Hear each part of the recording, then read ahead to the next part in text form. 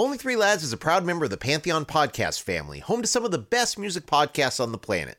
Visit pantheonpodcast.com to discover more. And if you like what we do on O3L, we kindly ask you to please take a moment to subscribe, rate, and review the show on whatever podcast platform you're listening to us on right now. It really helps us more than you know.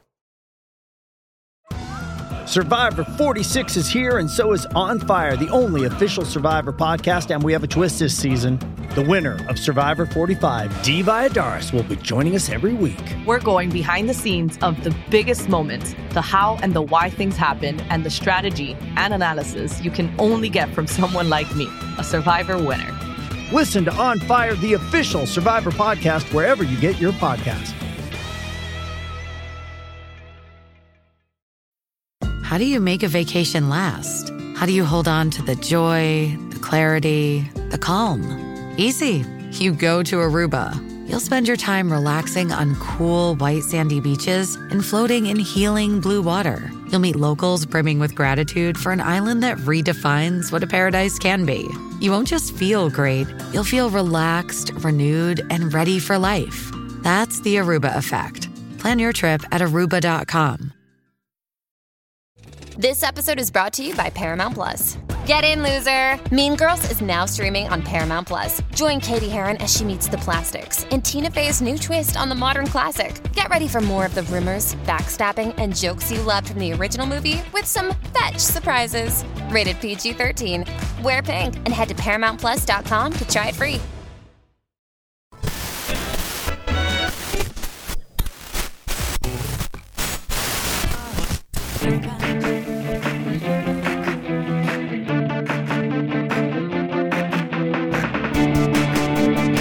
Only Three Lads, episode 148. Top 5 songs of 1985, with Bob Collins and Mark Matthews from The Dentists. It is the Only Three Lads podcast, where each and every week we take a look at the golden age of alternative music from 1974 to 1999. To the community, thank you for being here once again. Of course, I am Uncle Greg. Of course, we have Brett Vargo, what are we going to call you this week? What would be a good 1985 type name? Thinking like something futuristic like Max Headroom. Max Brettram? Yeah, I don't know. We'll have to chaw on this. Yeah, a little bit. Maybe we should have chawed on it before we turned on the microphones. Well, we should have. But I wasn't expecting you to ask me what I wanted to be called. Let's just call it the Rocktologist. I really took like me by that surprise. One. Aha! Aha! Aha! Of course. Hey, what we're talking about this week is our top 5 songs from 1985. Pretty impossible task this week because there's a lot of great music, a lot of great songs. MTV was pretty much at its peak at that time, at least in the U.S. I don't know what it was like in Europe, but we'll probably find out. But it just seems like there's a lot of great music. It was really hard to find 5, and I'm sure that next week, if I had to pick my top 5 songs of 85, it might be different. But that's how I pick my songs, just the ones that I still listen to this day. And before we get started, Greg, so we already did back in episode 24, we did our top 5 albums of 1985. Shall we run over those? Sure, let's do it. So I had Ignite the Seven Cannons by Felt, Purity by The Essence, What Does Anything Mean Basically by The Chameleons, Tim by The Replacements, and Psycho Candy by Jesus and Mary Chain, which, darn me being so stubborn, because Just Like Honey would probably be my number one otherwise. Greg, you had Dramarama, Cinema Verite, ABC, How to Be a Zillionaire. Awesome. This Is Big Audio Dynamite, Nighttime by Killing Joke, and Low Life by New Order. And then our erstwhile co-host Bueno double palmered that week and had Robert Palmer Riptide, This Is Big Audio Dynamite as well, Power Station, bleh, Howard Jones' Dream into Action. I'm sorry, did I say that? Yeah. And Simple Minds, Once Upon a Time. I did listen to that episode, and yeah, that's okay. The guy that chose those isn't on the podcast anymore. That's your decision, but it was his decision. Okay. We love him all the same. Yeah, he's still our friend. We still hang out and have a good time. Robert Palmer that's a broad liberal definition of alternative, isn't it? Sometimes we have a broad liberal definition of alternative. You are liberal in the, you have a broad kind of church approach to your categories, which is good. That's all right. Absolutely. Sometimes we don't even know what it means. But I feel like in a lot of ways, 1985 was kind of the start of the big 80s as we knew them, with that increasing reliance on synthetic sounds, big booming snares, and that kind of style over substance approach that, if you look good on MTV or Top of the Pops, you could sell boatloads of records. But if you dig a little bit deeper underground, 1985 was actually really great for bands that went against the prevailing trends. I want to get into kind of that dichotomy here in just a moment. But first of all, I'm going to go ahead, Greg, and go first this week, because I'm going to divulge my number 5 as a means of introduction to today's guests, if that's all right with you. Oh gosh, let's light that candle. I'm ready. Let's light that candle. So, would you believe it if I told you that some of the finest records of 1967 were actually from 1985? Well, all right, that's not true, of course. But in 1985, the Dentists, a young band from the Medway district in England, were making their initial splash with a harmony-laden sound indebted to 60s psych pop, garage, and jangly folk rock. And how's this for a prolific year? They released their debut single, Strawberries Are Growing in My Garden, and it's wintertime. The World Cup referencing, brilliantly titled full-length album, and I feel like I need to get into World Cup voice to do this, but I won't for fear of embarrassment. Some People Are on the Pitch. They think it's all over. It is now. And the 6-track EP, You and Your Bloody Oranges, another great title, all in that year, 1985. And even better is that you can't go wrong with a single bit of it. In fact, I have serious regrets not pulling Some People Are on the Pitch for my top 5 albums of 1985. But that allows me to pick as my number 5 this week, the Dentist's first single, Strawberries Are Growing in My Garden, which is a psychedelic confection so groovy that it would sit very comfortably among any of the great records from the bygone summer of love.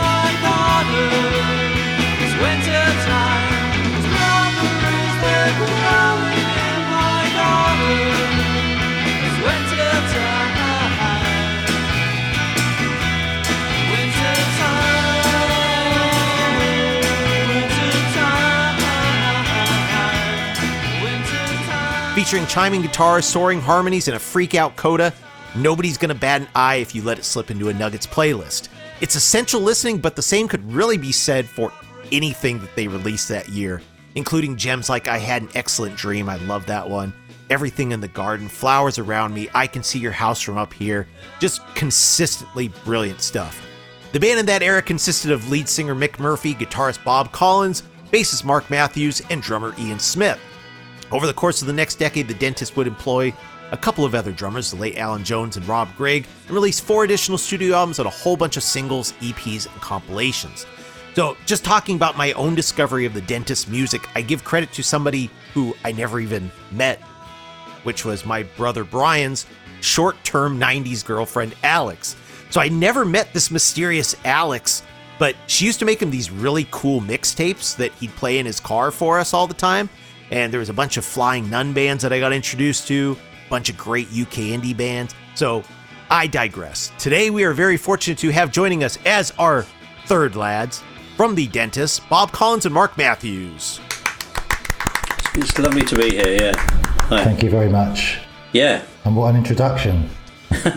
Couldn't have written that introduction better myself. And we talked about the Power Station, which, even though I loved the individual pieces of that band, I can't stand the Power Station. So I was recently engaged in a Twitter conversation about the song Some Like It Hot. The comment was, Some Like It Hot sounded unbelievably dated, like it could only be from 1985. Yes, that's absolutely true. That song could have been made in no other year than 1985. But then I also started thinking, well, I mean, shouldn't it sound like it was made in 1985? It was, right? So I guess my question is, in 1985, you were releasing music that sounded like it was beamed from another time. So was that a conscious reaction to not wanting to sound like typical 1985? As far as I'm concerned, 100%. And to understand why, you have to understand that we were from the Medway towns, and when we were 16, 17, we started going to see the Milkshakes and the Prisoners. We were 20 and 85, both of us. And we'd been through like the punk, a bit too young for original punk, but post-punk, new wave, loved all of that. But yeah, around about 1982, at least for me, that's when things started to go a bit wrong. And everything was getting very professional and slick. And even the bands that were a bit edgy were saying, oh no, we've had it with the punk days. Let's kind of get more, we need to get a bit more, sound a bit more professional and sophisticated. And of course, for us, our age, well, no, we want to be edgy and, raw now, we never mind you, but, so then, we went to see the Milkshakes and the Prisoners at the MIC, which is the famous local venue, if you're into that kind of music, that kind of birth, that kind of sound. And there was like bands that were just like stomping it out. And that had, never mind what they're, the Milkshakes were obviously very kind of 50s, 60s influence, but that was almost beside the point. They were just a raw band with like small amps, small guitars, but really just stomping their way through it and just giving everything that, we thought that's what we want to do. That's what kind of music should sound like. It was like nothing else at the time. There was literally nothing like that we knew of. At the time, we didn't appreciate how different it was, but it was really unique. And then I suppose they kind of schooled us in a way in terms of like, why don't drums sound like proper drums anymore? Yeah. So we were we didn't go in for the whole aesthetic of everything they were doing, but, and for me personally, after about 82, I just kind of stopped paying attention to kind of contemporary music because I just went on a back voyage of discovery to all this obscure and not so obscure kind of 60s stuff.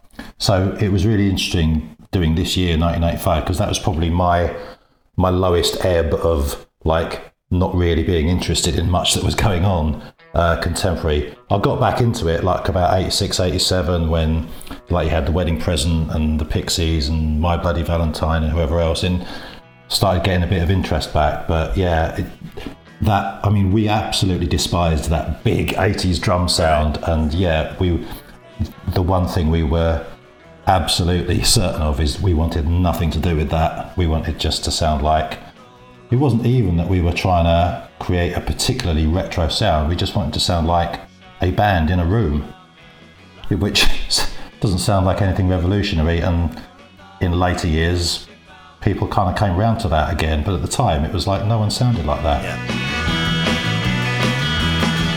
In the climbing evenings and lie ahead, I'll be singing in the dark.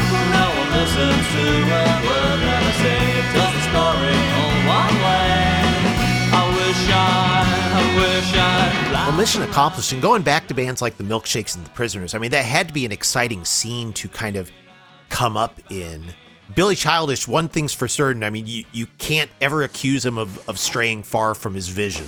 He knows who he is, and 100 some odd albums later, he's still who he is.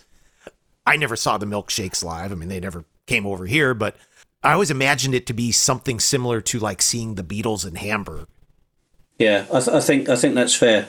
Yeah, I was going to say, seeing the Milkshakes in Medway at that time was definitely, was our free trade hall, really. I think, Manchester Free Trade Hall with the Sex Pistols type thing.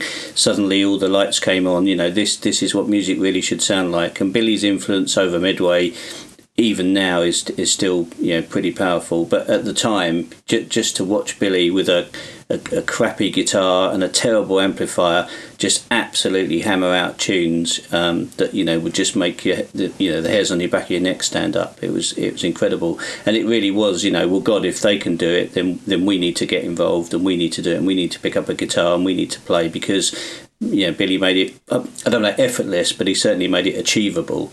And I think that's his legacy for the entire Medway scene. Yeah. And he's influenced the White Stripes and various other bands. So his legacy is huge. And as far as the ethos is concerned, it's what punks set out to do, right?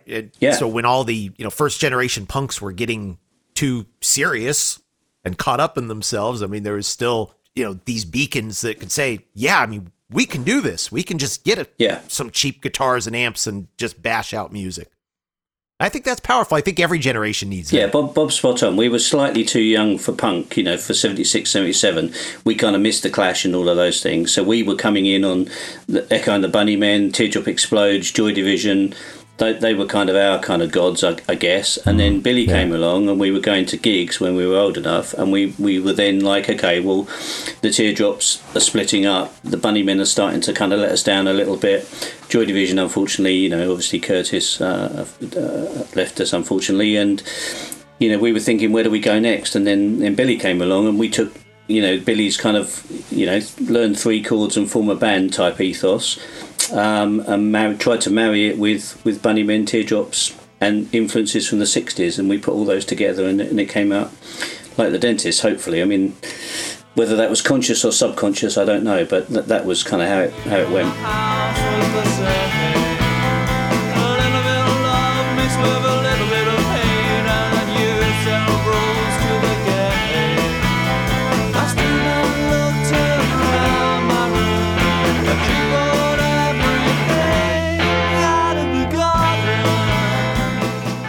It's how the best music should. I mean, in the end, it comes out with your distinct sonic identity. Yeah, you have to be authentic, not necessarily original, but you just have to be authentic. You had a few EPs then in the subsequent years, but I think it was about 5 years later that you actually had another album proper with Heads and How to Read Them. I think that's another fabulous record. One of my favorites from that one is In the Ocean, which is still psychedelic, but it's still modern at the same time. And then there's something like Beautiful Day, which is very clean and acoustic and, dare I say, a little jaunty. Was there a particular turning point in that 5-year period where you could kind of sense your music changing a bit? Well, that's a good question. I think definitely, as you said, we had 3 drummers in our lifetime. And whereas a lot of bands, the drummer is just the drummer, but in our band, the drummer was such a whole part of the band in all 3 cases. We kind of sounded like different bands in all 3.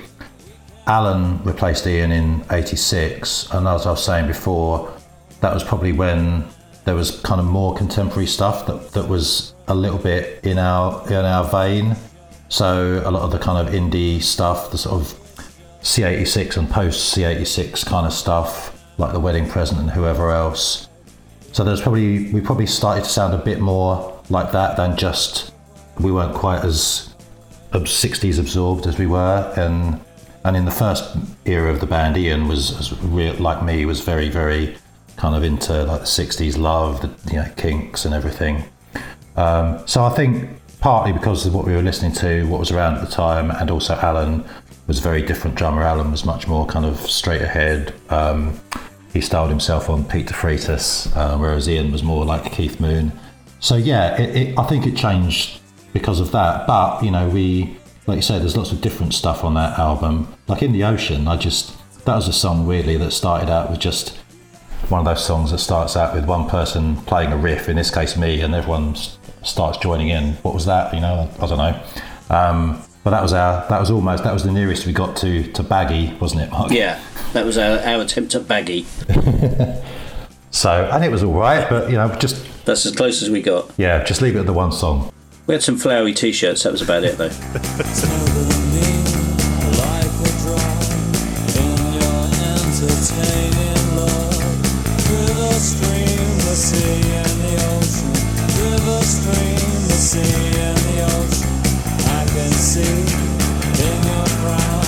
It's got a great groove. And Beautiful Day was a weird one because that was a song that we tried in different formats, and we were just sitting there playing it in a studio acoustically. We weren't even planning to record it for the album. The producer said, "Why aren't we doing that? This is a brilliant song." So we played it. That became a single and became a radio hit in Belgium apparently.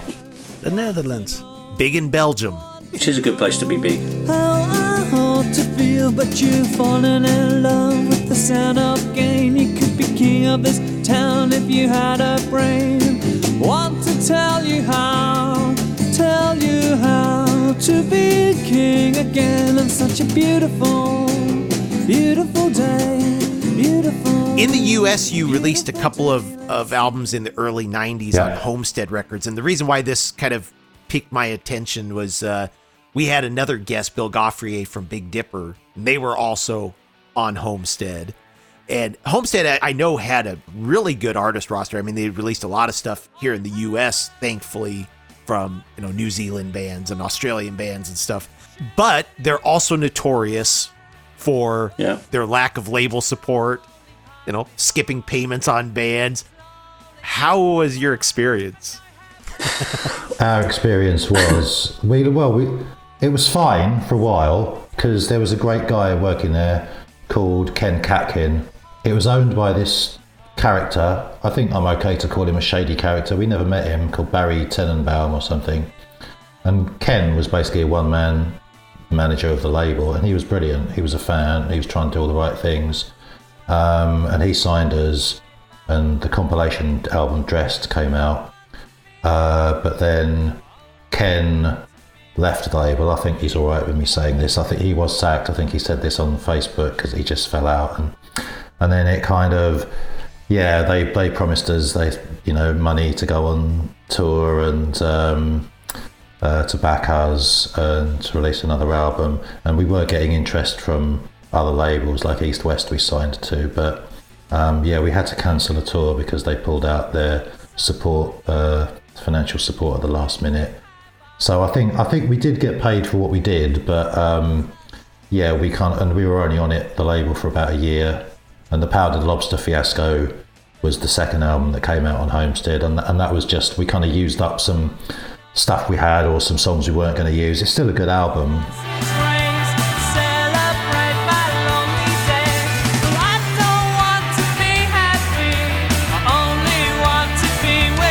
We didn't have as bad an experience as other bands did, I think. And I only read this. There was an article I read recently online, and it's from a few years ago, but when I read it, I thought, so it wasn't just us then. And then when I read that, I felt a little bit guilty about just kind of jumping ship and signing with another label. And I thought, no, fine. We did the right thing. But on the other hand, so that same album, Powdered Lobster Fiasco, in the UK, right, that was released on, this time for me to be a nerd, I'm sorry. Yeah. Ed Ball's Creation imprint. Ed Ball is like one of my heroes. I mean, Times, TVPs, Teenage Film Stars. I mean, I love it all. Conversely, how was that experience? My understanding of what happened at the time, and this may or may not be true, but this is what we were told by our manager, our good manager, Pat Marr at the time. Literally a week after we signed to East West, so we agreed a deal with East West for the next, I think it was meant to be 8 albums or something. Literally a week after, Creation got in touch and said, we'd like to sign the Dentists. And Pat said to Creation, well, unfortunately, we signed with East West a week ago.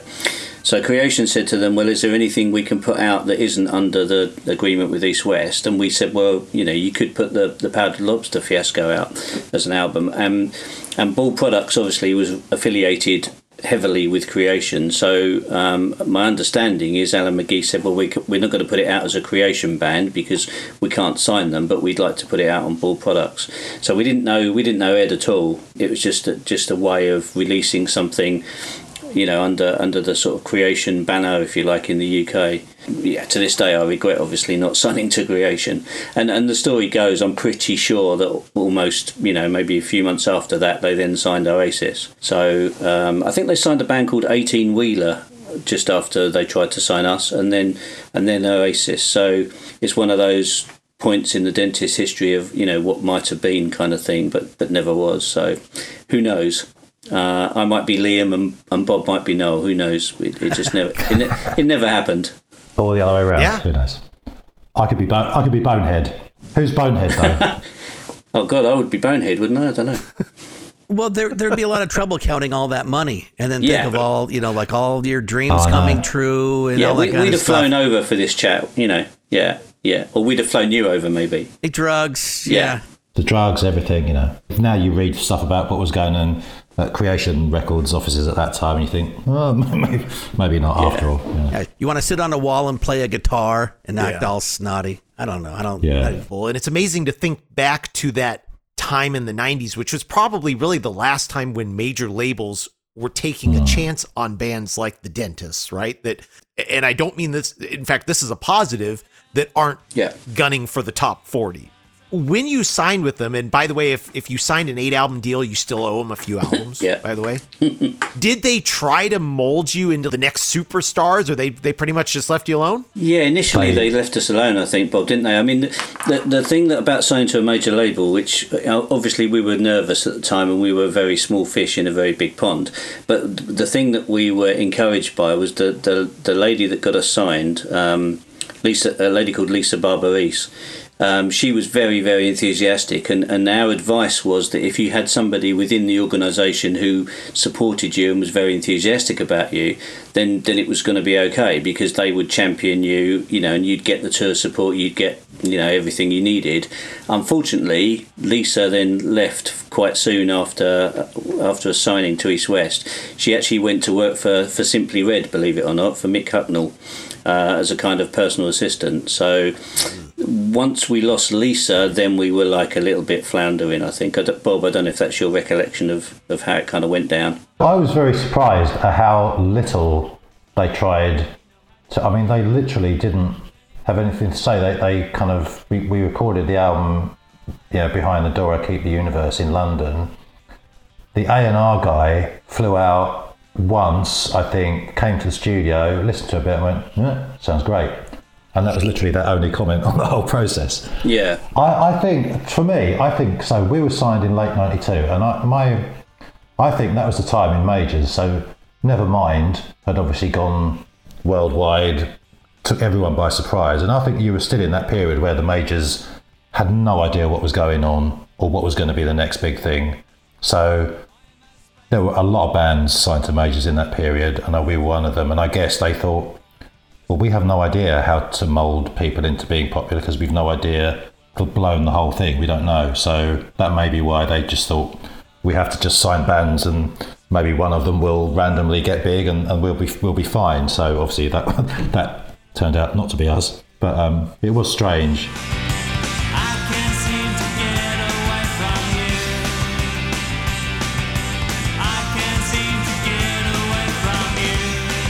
And we never got, I'd say, a big push from them. But they didn't have a vision for us, it's true to say. No. They were looking for the next Blur and the next Oasis, so that's what they were hunting for, and that was never going to be the Dentists. It was never us. But I'm sure that's what they were looking for. I think it was a bit before that, though. I mean, we signed in 92, so that was a bit... Yeah, but they were hunting. Britpop was on its way, and they could see it coming, but they couldn't identify. Yeah. They knew they needed something, and they needed to be in the game, but they didn't know what it was they were going for. So they were looking for the bands that were doing well on college radio in the States, which is where we got picked up, and we were doing well on college radio. And then they didn't know what to do with us, I think. And Lisa departing was the kind of nail in the coffin. I thought that's my take on it. It might have been, and also like the Bandwagon-esque had just taken off, probably simultaneously with Nevermind, so they maybe thought, another Teenage Fan Club, that kind of thing. They probably thought, a lot of Anglophiles now. They probably did think, British bands can make it after all. Yeah. So your last album, Deep Six, I mean, that's one that I have a particular fondness for because it was my very first Dentist album. 1995 sounded great. It should have done better. Obviously, that was your last album. I think, Bob, you left the band shortly after. What was the unraveling point? For me, it was, I think we thought, the one thing we did think would happen by signing to a major label, even if they didn't particularly push it, was just, we always thought, well, we would be very popular if only more people knew about our stuff. So we thought just the exposure you'd get on a major and the play you'd get, we would just automatically kind of, get a bit more successful and maybe even be able to kind of give up our jobs. That was another thing. We thought, at one point in our life, we thought, signing to a major, that's when you can give up your jobs. No. There wasn't that much. No, there wasn't any money. That doesn't happen. The first album, Behind the Door, we got loads of really, really, really good press, got loads of really good college radio, but didn't really sell. Deep Six didn't even get as much press or radio, and it wasn't as well received, and it was like, and then that didn't take off, and we thought, I just thought 10 years, we've given it our best shot. We're on 2 albums on a major label. We still haven't kind of been taken up by, the great British or American public. That's probably it. And you can't do things forever.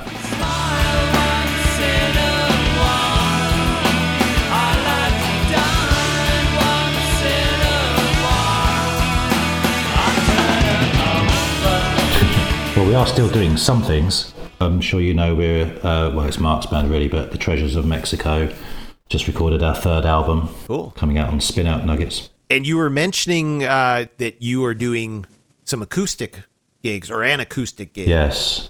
I mentioned this, Mark, while you were finding your connection. Yeah, we're going through proof of concept, aren't we, Bob? Yeah, so we're in 2 weeks, depending on when people listen to this, don't give dates, but on the 18th of February, we're doing a little afternoon gig. It's a few acts playing. We're just doing a half an hour. Me and Mark are going to try and do some acoustic Dentist songs, which we've never done before in that format. So if it works, it works.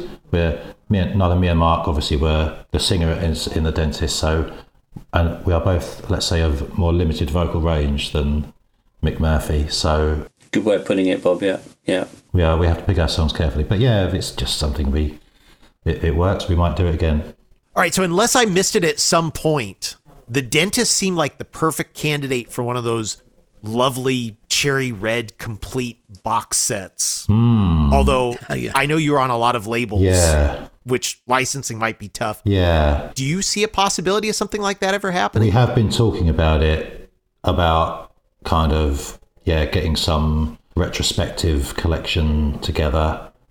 Exactly in what format or formats or with whom, TBC. But yeah, that's something we have been thinking about a little more, kind of getting a little more thought to it in the recent past. So yeah, maybe this year we'll get ourselves together and get something like that done. Bob and Mark, I just want to ask you guys, going back when the band first started to now, how was your friendship started? How has it, grown stronger? Were you guys like brothers and one time, threw punches?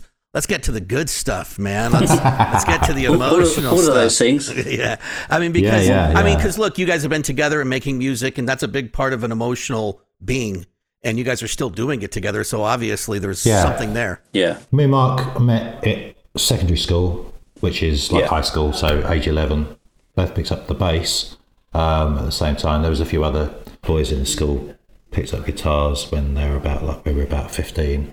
So that's when we started playing together. Yeah, and obviously the Dentists. We didn't play again together. We did some stuff together in the early 2000s, which the name of the band was The Great Lines. We didn't release anything, but we did go to South by Southwest in 2005 and played. 2005, yeah.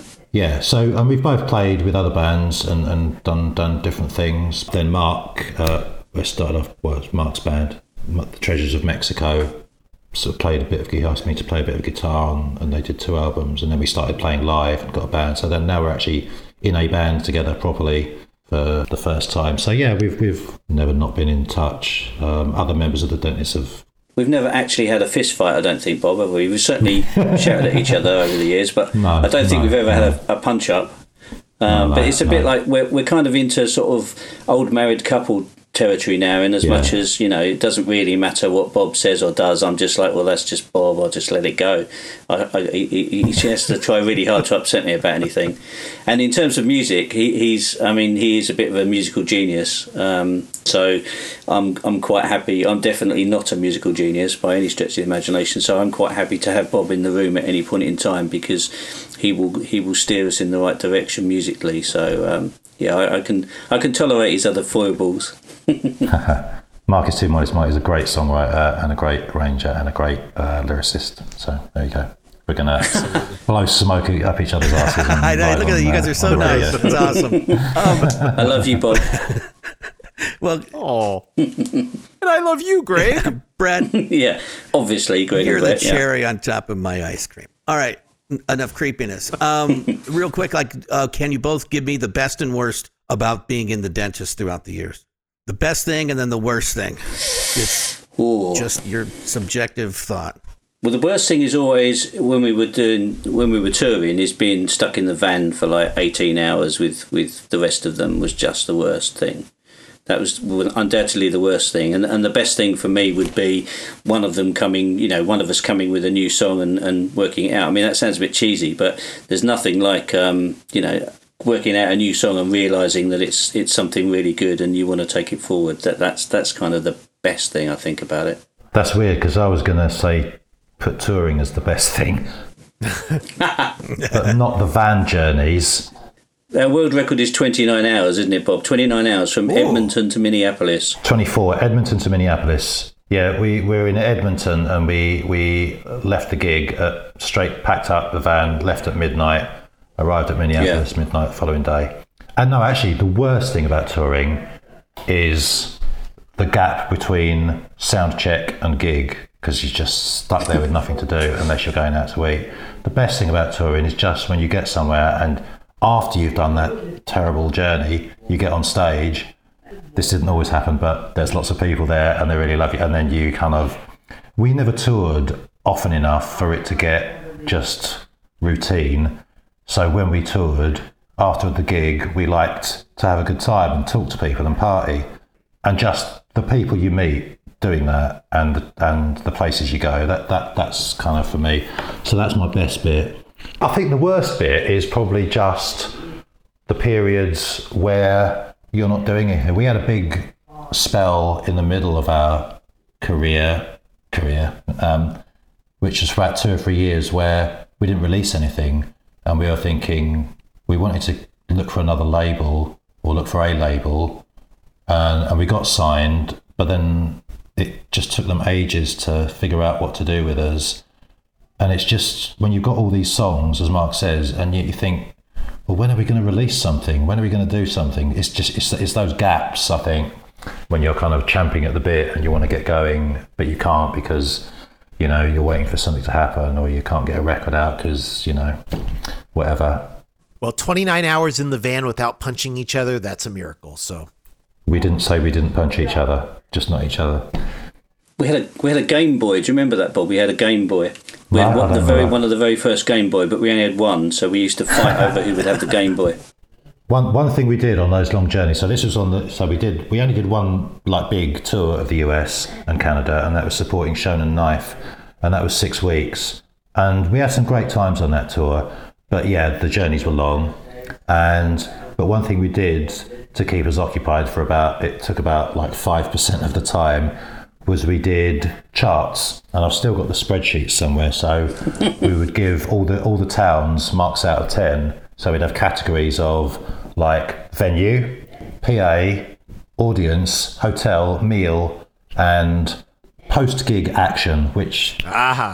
Milk and cookies. Like I was saying, once you finish a gig, you like to have a good time. So it's basically, did you have a good time after the gig? And we did marks out of 10 for each town and each venue. And we did that each week, and we compiled these charts at the end of the tour for our own amusement. Best and worst town. The worst gig? Detroit. No. Detroit was the worst. Detroit is horrible. Honestly, Detroit is just the pits. Yeah. Do you remember what the worst audience was, Mark? No, I don't. I'm going to offend not many people because it's not a big place. Providence, Rhode Island. No. We offend them all the time. We could do an hour's podcast just on our charts. Maybe we will. We'll probably have to do that ourselves rather than be a guest on someone else's. Perfect. All right, biggest tours. Which town? Quick. Sorry, best town. Biggest tours. My favourite was Boulder, Colorado. Boulder, yeah. He said best whores. We just ignored him. Boulder, Colorado. Oh, Greg.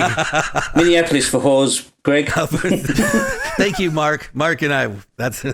See, Bob is reserved. It really is erotic city. Yeah. Prince was right. Yeah, Minneapolis was fantastic. That was the coldest. So I'm told. Yes. So you're Minneapolis was the coldest place. Oh yeah. You don't partake in such tomfoolery, I'm sure. Definitely not. It was the drummer and the singer. So let's look at some song titles here. Strawberries are growing in my garden. Everything in the garden. Flowers around me. She dazzled me with basil. Daffodil scare. Snapdragon. What is the symbolic importance of the garden to the dentist? And do you have any gardening tips for us? Oh, that's a great question as well.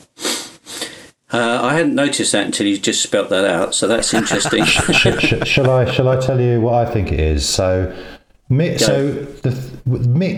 So basically, the three of us, me, Mark, and Ian, were together for about a year and a half, and then Mick joined. And when Mick joined, we became the dentist. But Mick came, and we so the thing about dentists, we're all into slightly different musical things. We're kind of close enough that it makes sense, but we all have our own little takes. So Mick was in a band before, and they were a little bit more kind of punky, a little bit more gothy. And at that time, Mick would come in and, deliver a song, and he would go, right, I've got a new song, this is how it goes. And he didn't really write proper lyrics, he would just mouth things as he went along. But he had this weird thing of all his songs were about death, glory, war.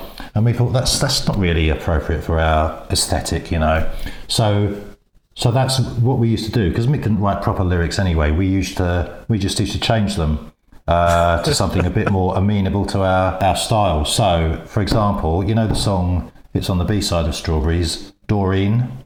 Yep. Do you know what that was called first? When Mick came, it got a new song. Glory, glory, glory, glory, glory, glory. So we thought, no. But Doreen, what sounds a bit like, so we wanted to keep the feel of it. Let's think a girl's name sounds a bit like Glory. Doreen, there you go. So a lot of it was like that. So you're avoiding all the gardening references, Bob, all the horticulture, which we didn't realise at the time. Everything in the garden. Yeah, I can't remember why that one was. And what was the other one? Daffodil. Yeah. I think Flowers Around Me. Daffodil Scare wasn't written by us, was it? The lyrics. No, of course. Daffodil Scare was written by a friend of ours. Was written by our friend called Viv, who now plays in the Galileo 7 and is married to Alan Crockford. The Prisoners. But she wrote the words to Daffodil Scare. Daffodil Scare, yeah. All right. So no tips on like topsoil or anything like that? I don't think so. No. I'm the worst gardener. Worst as in I do not do it. Yeah, I moved into my house and immediately put AstroTurf in the garden instead of grass. So that was perfect. That's my gardening tip: is don't get involved in grass. Kids. All right. And do you enjoy going to the dentist? No, I hate it. That's one of the reasons the band's called The Dentist, in my views, because myself, I really, really don't like it. Almost a phobia. I don't really like it. I haven't been for several years. I was on the once every 35 year plan, but I had to cure myself of that last year. Yeah, that's a bit like that. All right, so you want to get into lists? I think, yeah. Well, what was your number 5 again? Just so that. So I did, as my number 5, by the dentist, strawberries are growing in my garden, and in parenthetical remarks, and it's wintertime. The brackets were important to us. We like songs with brackets, so. Yes, I enjoy good brackets. Who wants to go next? Number 5. Bob or Mark? Bob? Who do you want to go to first, Bob? So me and Bob don't know each other's top 5s. Yeah, me and Mark have not colluded. We haven't compared notes. We don't know what each other's top 5 is. Although I have written down what I think Mark's top 5 will be, and we think we've said enough to warrant that we think we might have one song in common. Probably no more than that.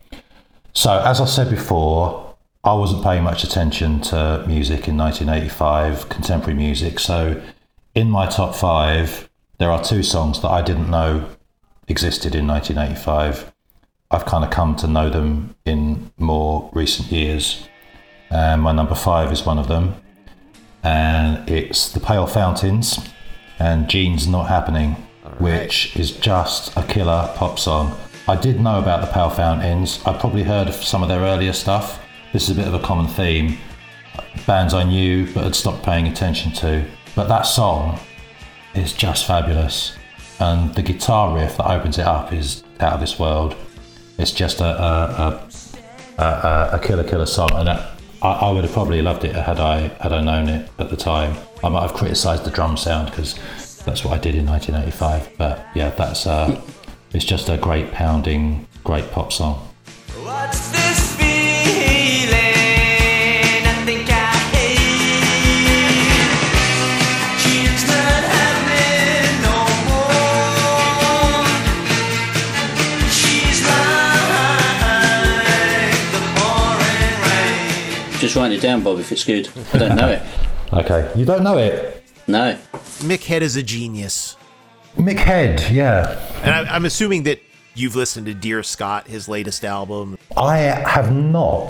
Mick Head is one of these people that lots of people I know really love it. And when I say love it, I really love him.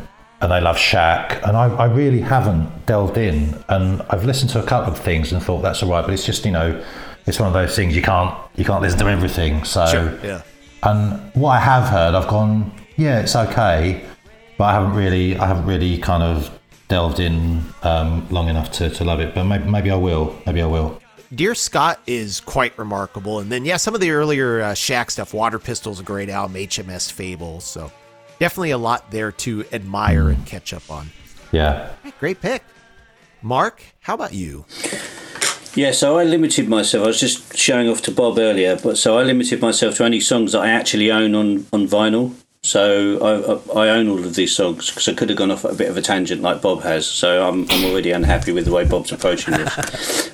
Oh, there's going to be a punch-up happening. Here we go.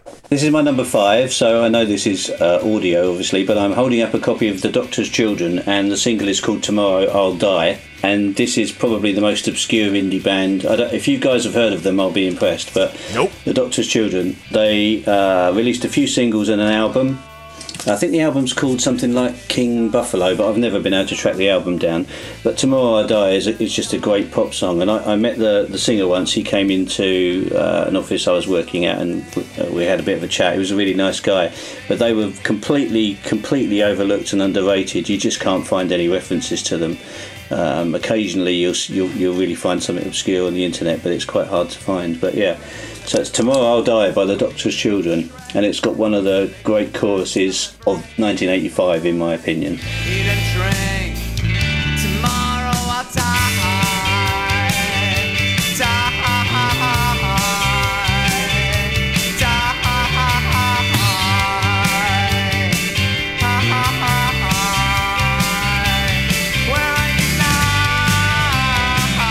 Just a fantastic record, and I urge people to check them out. You can find it on YouTube, so yeah, go hunting. Homework. Love it. Cannot wait. Yeah. Cannot wait. Now, question for Bob, was that one of your guesses? It was not. It was not. I only know, I've got a record by the Doctor's Children. It's a 12-inch. I think it was in the following year, Rose Cottage. Rose Cottage, yeah, the Sneak And I Peek. think I bought that because you had it on a compilation tape that you used to play. And that's a great song, yeah. But like you, I've looked them up and thought they were maybe even less well known than us, if that's possible. Yeah. Oh yeah, without a doubt. Yeah, definitely. After 40 years, you're still surprising each. Awesome. Yeah. I agree. All right. Well, number 5 for me, like you guys, you might have some more obscure stuff. Bob, I was very into the contemporary music of 1985. MTV ruled my world. Unfortunately, back in 1985, well, maybe fortunately, your screens did not track the time, the amount of time that you would watch those screens, because I watched a lot of MTV. So a lot of my bands and songs that I'm going to pick for this list are songs that I still listen to today when I'm driving to work. I want a pep talk to myself. I want to feel happier. I will put on these songs still to this day. So kicking off my list of the top 5 songs of 1985 is from a band that had a huge year in 85. They brought us that Retroscope video. I think some of you may already know what I'm talking about, but this song was number 5. It was in the top 5 in Germany, Sweden, the Netherlands, Norway. Aha. And for Aha. Yeah. So, of course, Aha, they had a huge year. Everyone thinks I'm going to pick, their huge song, Take On Me. But we've heard that song 4 billion times. It is a great song. The video was awesome. But really, the song that shines for me from them is The Sun Always Shines on TV. That is the song that I really enjoy from that band. And I had to get it on my list. And I think that if you haven't heard that song in a while, you should give it another ride because it's a great song. And to think that they were all on the flu. They had the flu when they recorded that is what I was reading. So, really? Maybe that's a trick. Have the flu, have cots in the in your recording studio so that when you have to get up and sing, you really push it out and you make a banger. Yeah. Like The Sun Always Shines on TV. So that's my number 5.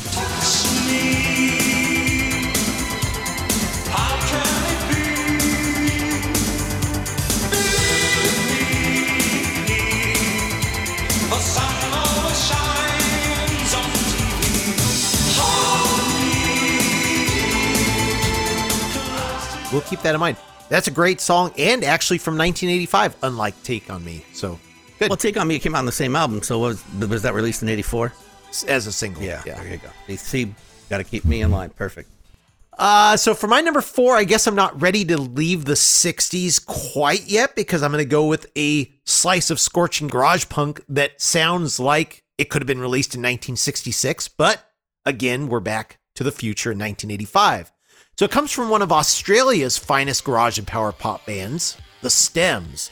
So this combo, led by Dom Mariani, released 2 classic singles in 1985. First, there was the double A side She's a Monster and Make You Mine, which would actually become the second biggest selling Aussie indie single that year after Hoodoo Guru's Like Wild Wipeout. And it's a great one, but it's actually their second single, Tears Me in Two, that's the one that really gets me going. It's perfect in its 60s authenticism. The fuzz guitar riff, it sounds a little bit like I'm Not Your Stepping Stone, but that's all right. It's a great riff. It's doubled with an organ part that I think is a Vox Continental, but I'm sure somebody will correct me if I'm wrong. And then there's the snotty, snarling vocals that actually come not from Mariani, but from keyboardist Richard Lane. But it's the kind of track that makes you want to turn it up at an obscene volume, sprinkle baby powder on the floor, and prepare for your own private dance party. Or maybe that's just me. I don't know. She waved goodbye. Everyone thinks that I am crazy. I can't stand the things that they say. Think that I've been oh so cruel. Convince me to lies that I... Anyway, the Stems would go on to release one classic album, 1987's At First Sight, Violets Are Blue, which actually hit number 1 on the Australian alternative charts, and then the band just called it quits for a couple of decades. The album is more firmly in that kind of jangle pop, power pop realm, and it's great, but if you just love good primal garage rock and roll, like me, then you'll dig these early tracks by the Stems, including my number 4, Tears Me in Two. I'm not that aware of the Stems, but I think are they on the Children of Nuggets box set? They are on the Children's. In fact, I believe they have 2 tracks on Children's of Nuggets. Okay. Yeah, I think that'll be where I've heard them from. We were also on that, as you may know. Yes, you were. It's a great box. There's a lot of good stuff on that of bands that I haven't heard of, and I haven't really explored. But yeah, I'll look out for that one afresh. Sounds good. All right, and you're number 4, Bob. My number 4 now. So this is another record that I knew of but didn't buy. So you were talking, Greg, about MTV. Well, I didn't watch much MTV, but the best thing, because I wasn't, although I wasn't paying attention much to music, stopped listening to the radio, John Peel, wasn't really looking at the music press, but there were 2 great TV programs in the UK at this time. Well, one was the Whistle Test, which formerly the Old Grey Whistle Test, that had a lot of great bands on, so I'd watch that and pick up some things. And there was another great program called The Tube, which went out on a Friday night, and it was quite anarchic and live, and it was the kind of program that it wouldn't get made now because everything would have to be too controlled and safe. But it was mad, and they had lots of good live bands on that. And this is the band that I don't think I even bought anything by them, but it was one of those, they were always on my list of things to buy if only I had kind of the money. And it's the Icicle Works, Hollow Horse, which they performed live on the Tube, and it's a great song. And I've been, like when I was preparing for this, I started out with a big long list, and I've been, refining it as I've gone forward. And every time I've played this, it just seems to get better and better. Yeah, Hollow Horse by the Icicle Works.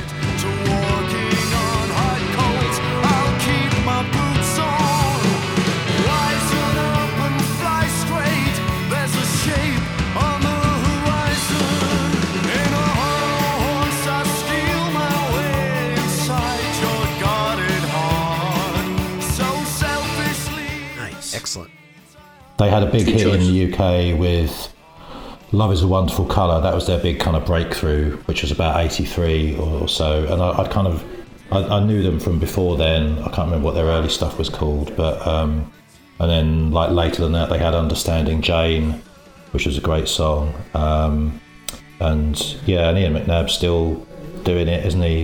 I just was reading him on Twitter, and he said because he, in lockdown, it forced him back into the studio, and he's just like, he said he's going to release an album a year, like forever, which is admirable.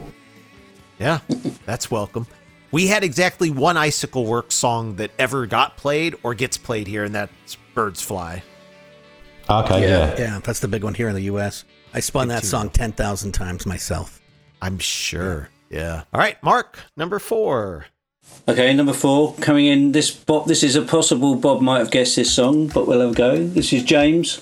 This is Hymn from a Village, which was released on Factory. This is one of the only records I bought without hearing it, ever. So I bought it because it was on Factory, and it's just an incredible single. And James never really, I mean, they're going to hate me if they listen to this, but they never really got anywhere near this. It's such a good song. They won't. No. I'm hoping you guys know James and you know their work. I mean, they've had some good songs and some big hits, but Hymn from a Village is just phenomenal work. No hate wasn't meant to live on complacency. The nightmares right away when you refuse to play.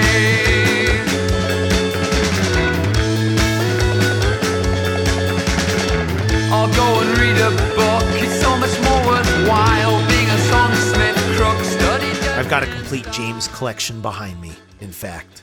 Oh, have you? Okay. Yeah. There's some good stuff on there. That wasn't on my list of... If I had permitted myself to do a top 10 and thought any 5 from 10, I would probably put that in for you. Yeah. It didn't make my top 20, but it might have made my top 30. All right. Well, you're 0 for 2 so far. And I think I'm 0 for 1 maybe on Greg. Although I knew that The Sun Always Shines on TV would be close for Yeah, you. that's a good one. Are you ready for my number 4? Oh, can't wait. And of course, Brett, this has a connection with you because on July 16th of this year, I got to go see ABC.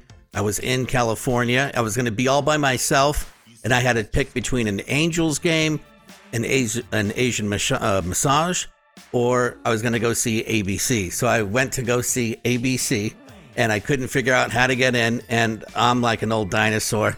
So Brett said, here's a link to StubHub. Gramps, why don't you get on there? And so I got, I went all by myself, Dana Point, got to see ABC. I've always loved them from early MTV again. And then they kind of had that hiccup with that second album. But then in 85, they came out with How to Be a Millionaire. And a lot of great songs on there. The song I'm picking is not Be Near Me, because that song is barf. I'm not really into that. But the one song that I do love off How to Be a Millionaire is Vanity Kills. But does that someone have to be you? Boom, boom, boom, boom, boom, boom, boom. Yeah. Yeah. Vanity kills. It don't pay bills. Vanity kills. You love you.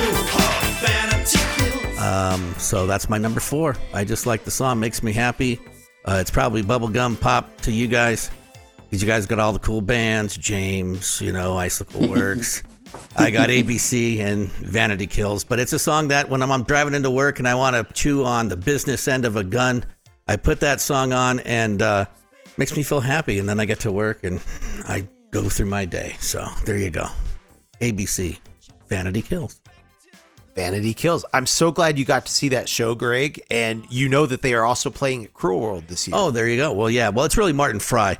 Because the other guy, can't think of his name, but he hasn't been in the band since, he probably collects checks, but he does like he does the non-touch Japanese massage stuff. By the way, Greg, you can do both. Asian massage parlors are generally open late, so it makes a great after-show treat. Well, maybe. Yeah, well. Not that I know. Yeah, I just had to pick one. So I said, let's go see ABC. That would be more I promise. positive. My wife listens to the show. I have never been to one of these places. Nor have I think.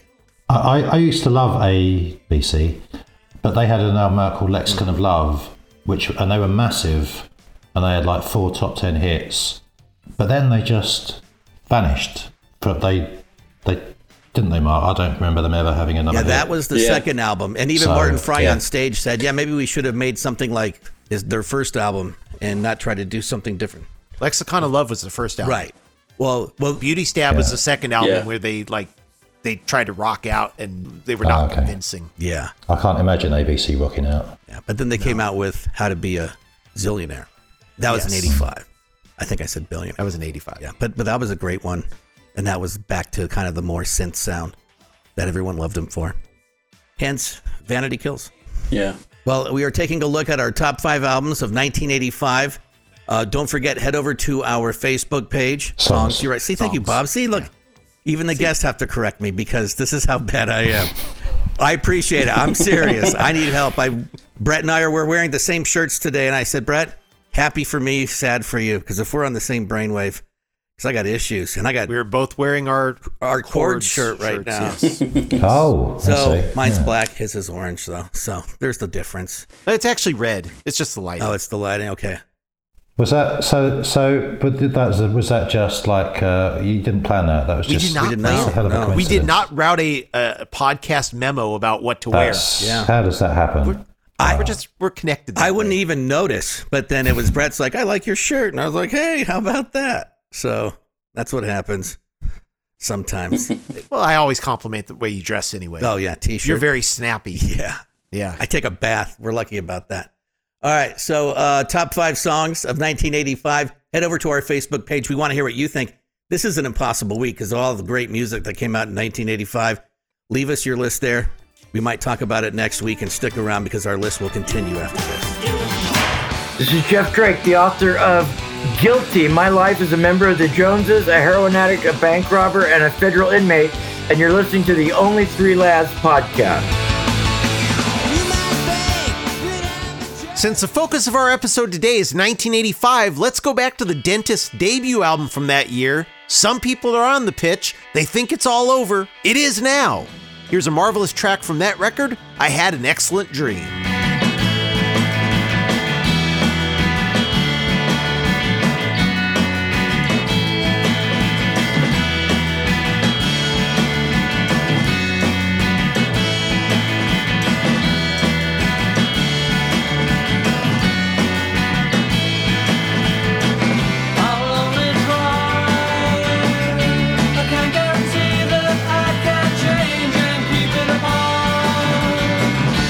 Never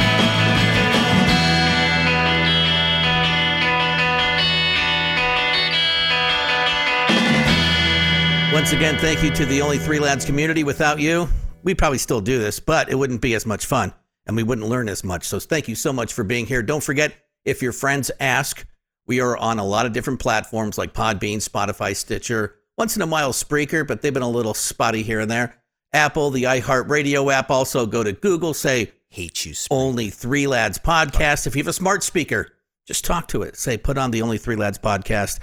And then you're going to get to hear a bunch of new music, discover new music, hear music maybe you didn't hear for a long time. Takes you back to some of the best days of your life. At least that's what it does for me. It does for me as well.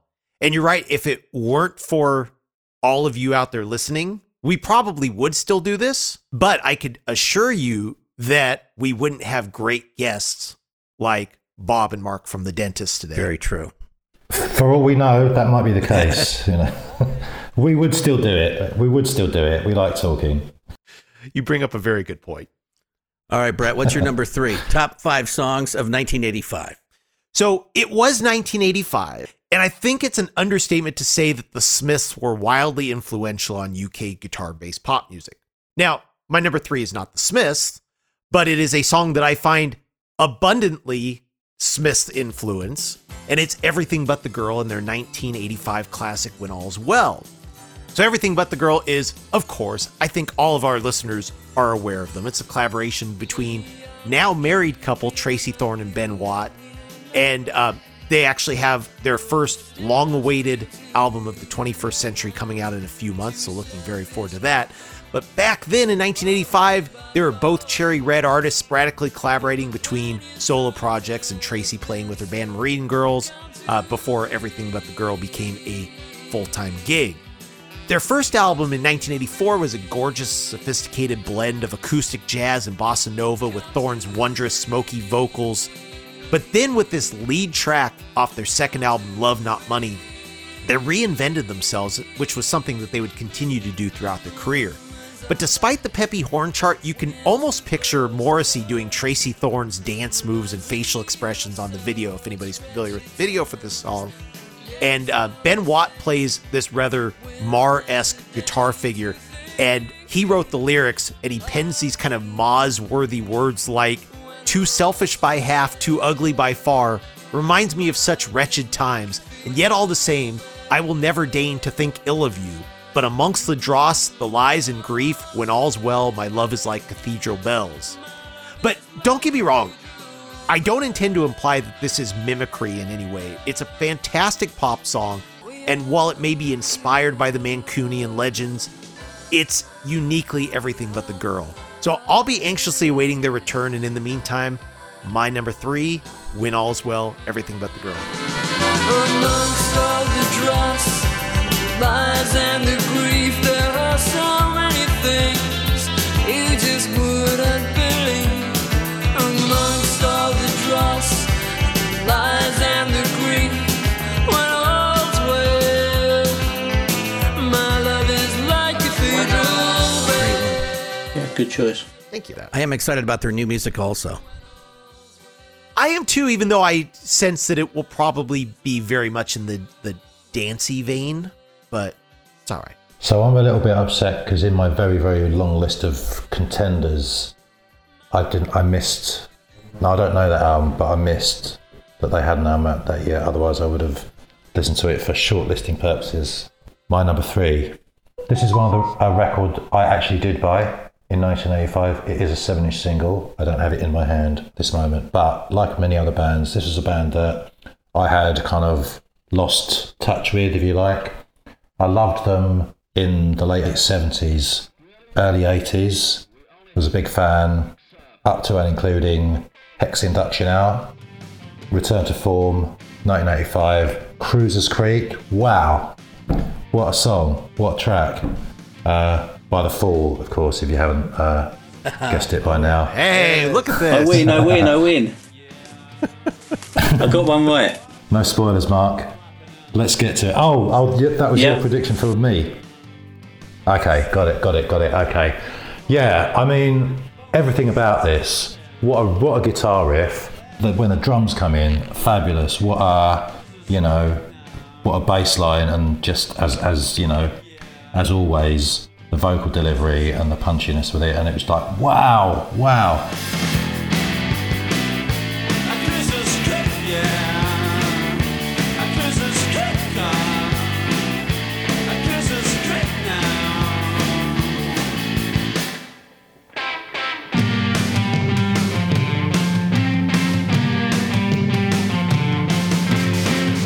And the B-side is great, a song called LA as well. So the original drummer of the Dentist, Ian, he is the world. He's a massive Fall fan. He's probably got everything by them. And he does say to me, you should get into the Bricks years, because that's their poppy years and you'd like it. So I haven't done yet. Maybe I should. So I started with Cruisers Creek 37 years ago. I'm still on that journey. But yeah, what a cracking single. It is a great one. Yeah, good work, Bob. Awesome. It is a great one. And yeah, Bricks really added just a whole other dimension to their work. I would say that those are definitely my favorite years as well. Well, we all have homework now. It's a great record. That's a homework one. Good job. Thank you, Bob. Am I up? Yeah. Okay. So we mentioned earlier on that we were some of our heroes were starting to let us down a little bit. I was expecting these guys to kind of resurrect the whole kind of Bunnymen thing. So this is the Mighty Lemon Drops. This is Like an Angel. Well, you've gone upside down. Am I upside down? Wow. At least on my screen. Okay. That's impressive. That is impressive because I haven't done anything. Yeah, you've gone upside down, Mark. Well done. Just the amount of drugs I'm taking. It's now in a... Yeah, so the Mighty Lemon Drops, Like an Angel. Again, to be fair to the Mighty Lemon Drops, they never really exceeded the heights of this, in my personal opinion, but this is an absolutely fantastic single. Just a brilliant record. And I think it was something I did here on Peel. Just absolutely blew my head off. And I thought they were going to be the new Echo and the Bunnymen for a while, which is something Arcade Fire are desperately trying to do now. But at the time, I thought it was going to be the Lemon Drops. But that is a cracking 7-inch single.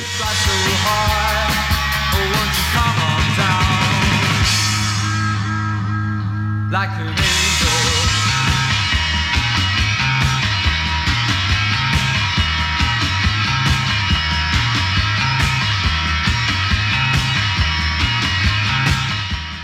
Just to forewarn you, Dave Newton does listen to the show. Well, good work, David.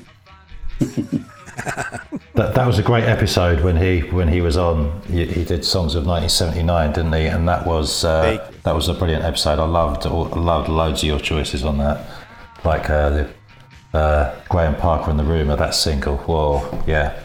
Anyway, digressing. Mark is upside down. You're really disturbing. Just tilt your eye. The Mighty Lemon Drops were inside out, not upside down. Very good. Well, very good. There you go. Look at that quickness. Yeah, upside down was the Jesus and Mary chain, surely. Okay, I've still got a grand total of 0 guesses right for Mark. He's one. Brett, what about your guesses for mine? I don't think. Well, 2 that you have chosen so far, I felt were on the cusp. Possibly. Okay. But I made the mistake of actually revealing what I thought my choices for you would be to Bob, so he knows exactly what I thought you would pick. And I think I'm 0 for 2 on those. 0 for 2 so far. Okay, well, here's my number 3. Now, if you've listened to this podcast, you know I got issues. So this song, it's been described, my number 3 song, it's kind of like a leather boot pinned directly to your chest. So right there, I'm very interested. But I think this Aussie band should be more popular in the U.S. than what they've ever have been.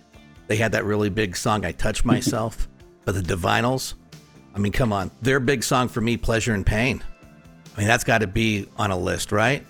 I just love this song. I always have. I know Holly Knight helped write that song, or she wrote it. She's a songwriter, if you know who she is, but she probably wrote a lot of songs that you hear on the radio throughout your life. And this song here, I just think, I know I'm going to murder her last name, but Chrissy Ampletts or Ampletts? How do we say it? Does anyone know? Amphlett? I think it's Lett. That's what I said. Maybe. Yeah, I don't know. Okay. Well, good. All right. Well, anyways, I think she's one of the best voices in rock that we've had. No, please don't ask me how I've been getting on. Break my body with the back of your hand. Doesn't make sense from where I stand. Baby, why you wanna miss it? I love her style. I love just the grit. Again, I like grit. When I walk into a hotel, I don't want someone to hold the door for me. I want my feet to stick to the floor. And that's the type of vocals that she has for me. So I had to put Divinals on my list. Pleasure and Pain, number 3. In that case, I don't want to stay at any hotel that you've been at. Yeah, no, I totally understand why. But like I've always said, if I ever make it to the promised land, I'm going to walk through the alleys and then I'm leaving. Because I don't like the shiny, sparkly, and then the people with like all the smiles. Hi, how are you? Whatever. I guess I'm becoming more of a curmudgeon the older I get, and just want to be left alone. And I don't want fakeness, I guess. And so, all right, that's where you should do some hotel charts like us, Greg. Yeah, maybe I should.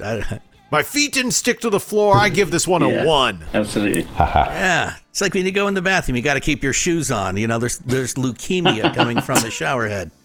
I'm totally down for that, you know? I don't like pretty things. So I don't know anything about the Divinals except the single, which I have, called I Touch Myself, which was a big hit in the UK. Huge hit here. They had nothing else, and I didn't even know they'd done much other stuff. And I really liked that song. And I was in another band where we attempted to cover that at a party. It was quite, people still talk about that performance. Well, I Touch Myself was a huge hit in the US too. Huge. MTV, just huge. Like their biggest song. But Pleasure and Pain, I think that you would like. And then Boys Town. Am I saying that right, Brett? Yeah, I believe so. Because they had been around since the early 80s. Yeah. Boys in Town. That was from their first album. Boys in Town. Yeah, that was awesome. I liked all those songs. Yeah, they were really good. And about covering I Touch Myself, I don't know if you had a female vocalist, but it's considerably creepier. I was the vocalist. Oh, but boy. That makes it more fun. Are you kidding? Yeah. So unfortunately, that's why people still talk about it. Luckily, I was playing guitar at the time, so I did have something to do with my hands. There's obscenity laws, Bob. Otherwise, yeah. Just common decency as well. As long as you were clean. Yeah. Yeah, you know. Just be careful when you're touching the frets on the neck, so to speak. All right. But if you guys can do that with your acoustic show on February 18th, I think that would be a big hit. Yeah, we haven't discussed cover versions of anything yet, but that's not on the list. Good idea. You might want to go to the doctor's children before that. Yeah. All right. Great pick, Greg. So my number 2, The Sound's amazing first 2 records, Jeopardy and From the Lion's Mouth, rightfully get tons of praise. But those records also tend to cast a giant shadow on the rest of their catalog, including what was actually their best performing album on the charts, which was 1985 Heads and Hearts.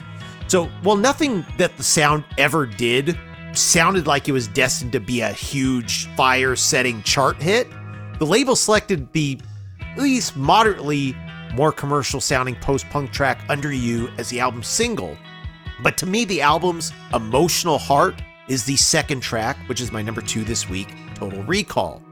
So the late Adrian Borland described the song as being about the anger that you often feel when you're in love and your partner is unable to recall, all of the good times and what made your relationship special. And then there's this hope for reconciliation and a return to that place and time. So Borland squeezes every last emotion out of the chorus. Another time, oh, there must have been a hole in your memory. Someone did, you know I did. Oh, there must be a hole in your memory. But I can see. For anyone who's ever been lovelorn, and I'm sure it's all of us, it's a totally relatable gut punch. And of course, I love the Sound's sound, or the sound of the sound, whatever. But this track has all the hallmarks of classic sound, that upfront bass, the ethereal keyboards, and Borland's distinctive emotional delivery. Also, another past guest of ours, Ammo, who did our Goth Songs episode, she does a really fantastic version of this song on the Sound tribute album that came out a few years ago, Do You Feel That Way Too? So anyway, that's my number 2 this week, The Sound, Total Recall. Oh, now you're sideways, Mark. Yeah, I'm trying to rectify whatever the problem is. But Yeah, you were sideways, now you're upside down again. Never mind. I'm just going to cover you up with a bit of paper. And Brett, how about the sonic stylings of the sound? The sonic stylings of the sound. I like that. Yeah, I was thinking, okay. I love the sound, and you're right. It's those two albums, the first two, that I love. I've got, I loved them, but I didn't explore. I knew they'd still were making albums, but I didn't explore 1985. My number 2 is another track that I had no idea existed in 1985. It was a band that I had heard on Peel in about 82, didn't even know they were still going. Rediscovered this track, or just discovered it for the first time rather, in recent years. It's an Irish band that are not U2. It is Micro Disney, and the song is Birthday Girl, which is just, no matter how many times I play it, it just gets better and better. It's just a fabulous song, and what a vocal performance.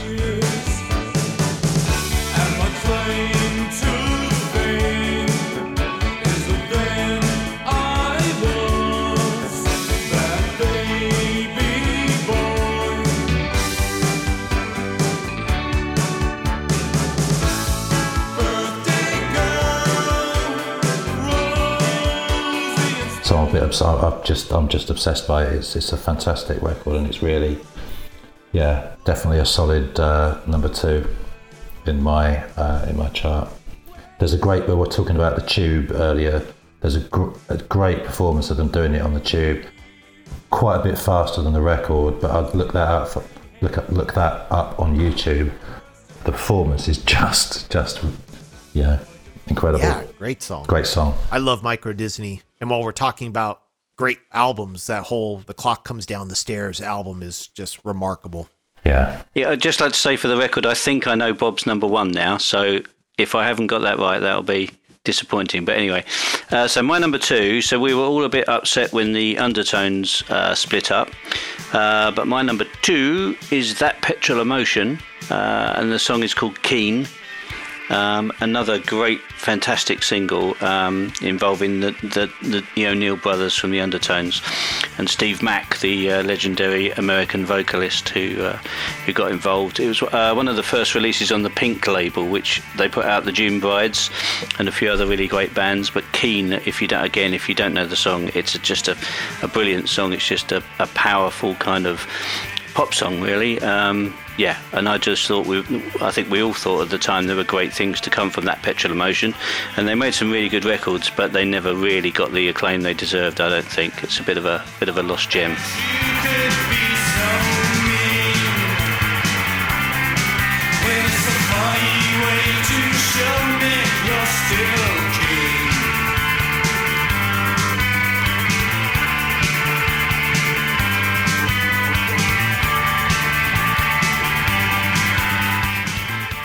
You don't know how close that came to my list. Yeah, it's such a great song. Yeah. Such a great song. I'm an Undertones nut. Excellent. So I was all in on Bob's That Petrol a bigger Emotion. Undertones nut than me. I'm an Undertones nut. Feargal Sharkey's solo career? Not so much. But I saw. Have you seen the Undertones with the singer they've got now? I saw have. them about 7 or 8 years ago. Yep. They are absolutely bloody fantastic. They are. And he's a very different singer. He doesn't try and sound like Feargal Sharkey. Why would you? But no, they are still, they are pumping it out just like they're the same age. They're brilliant. And Mickey Bradley, the bass player, does a show. He's a DJ, does a show on BBC Radio Ulster in Northern Ireland. And he's a big fan of like Medway bands, and he's played our band, The Treasures of Mexico, good quite guy. a few times. Mickey, I have you listened to listened? his show thanks to the wonders of modern technology. Yeah. All right. Great choice. Good agree. All right. Well, you guys are getting all these, UK bands, guitar bands and stuff. Well, my number 2 is a guitar band, but again, probably more mainstream that you guys would have picked. But I love this song. Ever since 1985, I've been listening to it. Ever since I could go to alternative nights at clubs and, be on the dance floor drunk, dancing to this song. I love this song, Dramarama, Anything. My friends in, if you guys know Linkin Park and, Chester in Grey Days, they did a cover of this song, which was huge here in the Valley. Used to play it on the radio, and then they have remixed it with the Men's and with their new album called The Phoenix. And so I just love it, this song. Anything. Drama-Rama, got to be number 2, got to be on my list. I'll give you candy, give you diamonds, give you pills, give you anything you want. $100 bills. I'll even let you watch the shows you wanna see. Just marry me, marry me, marry me. Darn it, Greg. You didn't pick that song for me? I had the band, but I thought you were going to pick Emerald City because you mentioned in the past how much you love that song. I do love that song, but I was thinking like songs, top 5 songs. And so, I don't know. I went more mainstream, but Emerald City is definitely one of my favorite songs ever recorded or put on tape or put on digital or however you kids do it nowadays. I don't know. That one always reminds me of Nightmare on Elm Street. I think Yeah, they did number do something 4. with it. Yeah. I think it accompanied a slasher scene. I don't think Bob or Mark are too impressed. I've never heard of them. I can't be either impressed or not impressed, but I'll have to look them out. I'll have to. Yep, I've written that down. Yeah. And then listen to Emerald City. It's on that same 1985 album. But Emerald City is So more... where are they from? Where are they from? Well, they were in like the Midwest, and then that song hit on K-Rock in L.A., and then so they moved to L.A., so they're kind of known as an L.A. band, but they actually came from, I want to see... I thought they were from Jersey originally. Yeah. Could be wrong. Okay. Yeah, they were from Jersey, and then they went to L.A., and then, they had their career. I saw them live a few times, so they're fun to watch. The fun fact, the bassist from Drama-Rama is a guy named Chris Carter, who is an absolute Beatles scholar, and he did Breakfast with the Beatles, a Sunday morning radio show in L.A., and he now does that on the Beatles channel on Sirius. Okay, I hear that once in a while. There you go. Yeah. All right. We're almost there. Our number 1 songs of 1985. We've been working on new T-shirts so people can wear the colors of this podcast. Are we anywhere closer of getting the new T-shirts? I'm slacking, Greg. No, you're not slacking. I can't do it, but that's why Brett has to be you have to be the artist that puts these shirts together. But we're working on new shirts, so we're going to put out a post, and you can grab a shirt, help pay for production cost of this podcast, which is what, $1.298 each and every week or something like that. Yep. Yep. So, hey, get to our Facebook page. Whenever you see one of our posts, please share it. Once again, we want to build this community, and thank you for being a part of it. And we'll have our number 1 song of 1985 coming up after this.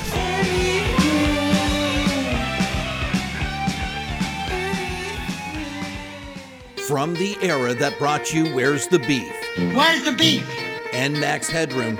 This is Max Headroom, and what you're about to witness is one of the most sinister-sounding intros.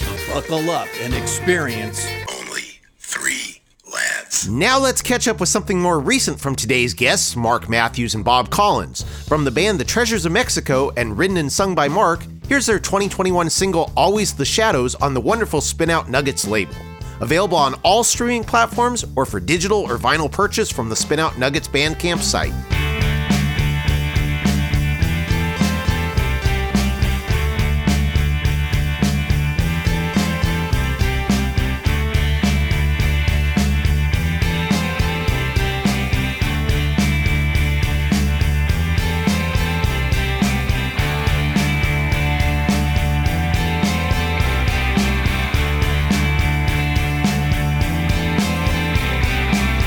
Always the shadows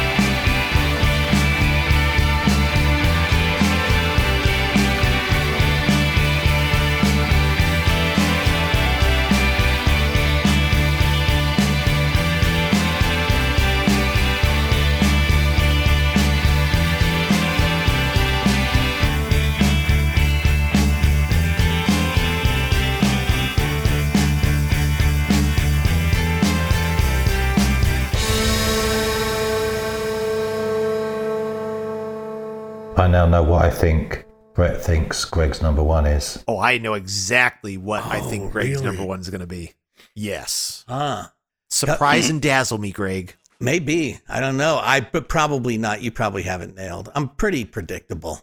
It is the Only Three Lads podcast. Once again, thank you for being here, being part of this golden age of alternative music from 1974 to 1999. Bob asked before we started the podcast, why did we have those years? And I just learned myself. They were just kind of picked, and we have so many different reasons. And 1974 to 1999, 25-year period. Maybe when we're doing this in 2029, Brett, maybe we can go to 2009. So maybe Sure. we'll just never know. I am definitely not against that. But I do remember you were a part of that conversation, Greg. Yeah, well, like I don't remember what I said 15 minutes ago. Like I remember something from 3 years ago. Probably not. You said I touched myself Yeah. That's a great song. 15 minutes ago. Yeah. Let's see. You were talking about a song. Yeah, in 74, I'm sorry. I probably wasn't touching myself, but I was thinking about it. And then by 1985, definitely. Save something for after the show. Oh, the TMI stuff. Okay, you got it. So our number one songs of 1985 so far. I have a lot of homework, a lot of great stuff that I'm dying to hear from all three of you. Yeah. And I'm sure that you guys are like, yeah, I don't really care about Greg's list thus far. But it's been a love That's not fest true. with you guys. That's not true. So, Brett, what is your number one song of 1985? Well, I mean, since we're having this fun game where we guess each other's, does anybody have any guesses what mine might be? Prince, Raspberry Beret. I think you mentioned the Smiths earlier. I think you might be going for... Now, I have my own reasons for... And I'll spoiler alert, I haven't got a Smiths song in my top 10. Or even in my top... No, I haven't got a Smiths song in my top 5. But I'm going to go... All right, let me plump. You're going to go Shakespeare's Sister by the Smiths. Not one of my favorite Smiths singles. No, good. Neither me, no, that's why I didn't pick it either. Of 85 Smiths tracks, I would have gone for I Want the One I Can't Have from Meat is Murder. But I didn't. The only one I was on is in my top 20 was Barbarism Begins at Home, which to me is the only half decent track on me. I was so disappointed with Me is Murder. I actually gave my copy to you, Mark. Do you remember that? Didn't want it. But Barbarism Begins at Home is a great track. I kind of thought, because this is top songs of 85, it's not really a song, but just as an instrumental track, even alone, it's just phenomenal. But anyway, it didn't make my list. All right. Well, I'm going to go ahead and give it up now. And I know I haven't gone overly commercial this episode, especially considering how many massive songs there were in 1985. My number one is a track that hit number 21 on the UK charts. It received heavy US airplay thanks to its inclusion on the Pretty in Pink soundtrack. And it's one of the rare instances where a new track on a greatest hits compilation actually deserved to be on there. Does that make it any clearer? Power Station. It is from October 1985. Echo and the Bunnymen, Bring on the Dancing Horses. Okay. Brilliant. Interesting. Okay. Yeah. Okay. Yeah, good. Okay. I was 11 years old when this song came out. There were a lot of kids who were into it, and they were snickering because they said, oh, you know the song's about drugs. He, he, he, he, he. And maybe it is. I don't know. Ian has said that it's about art, with the dancing horses headless and alone being statues, and how humans with actual hearts and souls derive their own self-worth and sense of value from these inanimate messiahs made of stone. Sounds like drugs to me. Yeah, I mean, you kind of have to take anything that Ian McCulloch says with a grain of salt.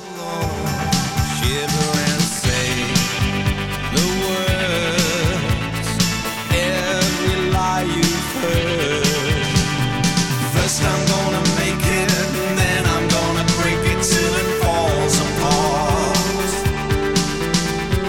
Hitting all the breaking and shaking while I'm breaking your brittle heart. I know that lines like Jimmy Brown, Made of Stone, Charlie Clown, No Way Home ain't exactly Bob Dylan, but otherwise it's one of those perfect 10 singles for me, which is really something considering that I consider Ocean Rain, the album that came before it, of course, a perfect 10 album. But the shimmering synth undertones give it a very modern production flair, but it's still very much an echo guitar pop record. The verse, the pre-chorus, and the chorus are all melodically brilliant. There's something just incredibly heart-wrenching about the line, shiver and say the words of every lie you've heard, and then following it with that sublime chorus that really makes it, at least to quote the compilation it hails from, a song to learn and sing. So bring on my number one, Bring On the Dancing Horses, Echo and the Bunnymen. That's a good choice. It was in my top 10. Yeah, it was a good choice. We both love, I love Echo and the Bunnymen, but I didn't, yeah, by that time I wasn't, that's not one of my favourites particularly. It's not bad, but it's just, again, like a lot of bands, I'd kind of up to and including Ocean Rain, and then even now I don't really know the latest stuff, but yeah. Saw them live about 10 years ago. Great band. Yeah, I saw them live about 20 years ago and they were great. I saw them live last year, and Ian, I think, was recovering from COVID, and they were not great. Will Sargent was great. Ian was not great. So they're playing Cruel World again, big festival we have coming up here in May. All right, so Bob's number one. Mark, do you have a guess on his? I'm holding it in my hand. I'll be amazed if this isn't Bob's number one. Drum roll, please. Okay. I agonised over lots of my choices on my top 5, except this one, which was the first name on the team sheet. It's number one, of course it is. You know, we mentioned earlier about coming from Medway and seeing the Milkshakes and wanting to, emulate the kind of passion and the style and just the hammering it out with, and in 1985, literally there were no bands I was a massive fan of contemporaneously outside of Medway, except this one. I saw them on the Whistle Test. I knew them. They were championed by a DJ called Andy Kershaw over here, along with a lot of the Paisley Underground bands. And Mark is absolutely right. And so I really loved them. I went to see them, and in particular, when they had their new album out, which was called State of the Union, they came on the Whistle Test, and they were introduced by a very excitable Andy Kershaw, and they just started playing their new single, Looking for Lewis and Clark, The Long Riders. Absolutely fabulous, and they stomped their way through it. The performance, if you see it on YouTube, is just phenomenal. Everything about it, the delivery, and it's like they were the only band that, like, they could be a Medway band. I don't know if they'll think of that as a compliment or not, but it bloody is. It bloody is a compliment, because like they were just playing like Rickenbacker guitars or tellies through simple Vox AC30 amp and just kicking the absolute shit out of everything. I was standing alone in the Blue Hay Gardens, looking for Lewis and Clark. I was thinking about the late Tim Hardin, looking for Lewis and Clark. Well, when Jim gets to heaven, hold me told Graham. And that performance is just phenomenal, just even better than the record on that show. And Stephen McCarthy's solo just is out of this world. This was iconic for us, and we covered it whenever we had the chance. Not, we were doing like any kind of party set or anything. Yeah, Looking for Lewis and Clark by the Long Riders. I could have picked a lot of things off this album. I did restrict myself to one song per band, but yeah, Looking for Lewis and Clark by the Long Riders. Yep. Wow. Solid gold. I should have put money Great on that. one. Mark nailed it. Is that the Whistle Test when Andy Kershaw just introduced him as this is the best band you will ever see? Was it that performance? I can't remember what he says, but it was very short. And of course, in those days, I was poised with my record and play on my VHS, and I didn't catch the beginning because it was just like so, and it was like, oh my god, this is brilliant. And so, I actually uploaded the clip. I mean, there's much better quality. I think I was the first person to upload that clip on YouTube way back in about 16 years ago, and it's terrible quality, and I just missed the first. But there's much better quality clips uploaded now, and you can see his introduction. Yeah. He's just like bouncing around, going, "Ladies and gentlemen, Long Riders," and he's as excited as I was watching it. Wow, that's cool. Great track. But I went to see them twice, at least in that year, and live they were just fabulous, just fabulous live. Yeah, and I think they were considerably bigger over in the UK than they ever were here. Yeah, and I think largely due to the championing of Andy Kershaw and the coverage they got, and they played a lot in the UK. And Sid Griffin, he lives in London now. He still plays around in London. They're actually on tour now. I was very lucky enough to one of my previous bands, my own band, Bob Collins and the Full Nelson. We got to support the Long Riders in 2016 in Brighton for one gig. And I was beside myself. It was it was great. They were lovely chaps as well. Okay, so Mark, you're number one, and Bob's going to guess. Bob's going to get this. The Cure. Oh, okay. In between, he hasn't got it. In Between Days. I have absolutely none right on Mark's. Nowhere near it. Well, it's just a fantastic pop song, and I remember particularly in 1985 because as you very kindly said earlier, we were starting to release records in 1985, and I remember In Between Days coming out as being the absolute top dollar pop song, and I just remember thinking at the time, why are we even bothering, because we're never going to get anywhere near the genius of this, and it just was effortless for Robert Smith just to come out with these pop songs, and I've absolutely loved that song. There's several Cure songs that are just, I mean, Boys Don't Cry is a fantastic song. I really love Primary, which is again a fantastic song, but In Between Days just absolutely blew away anything in the charts that year by some considerable distance.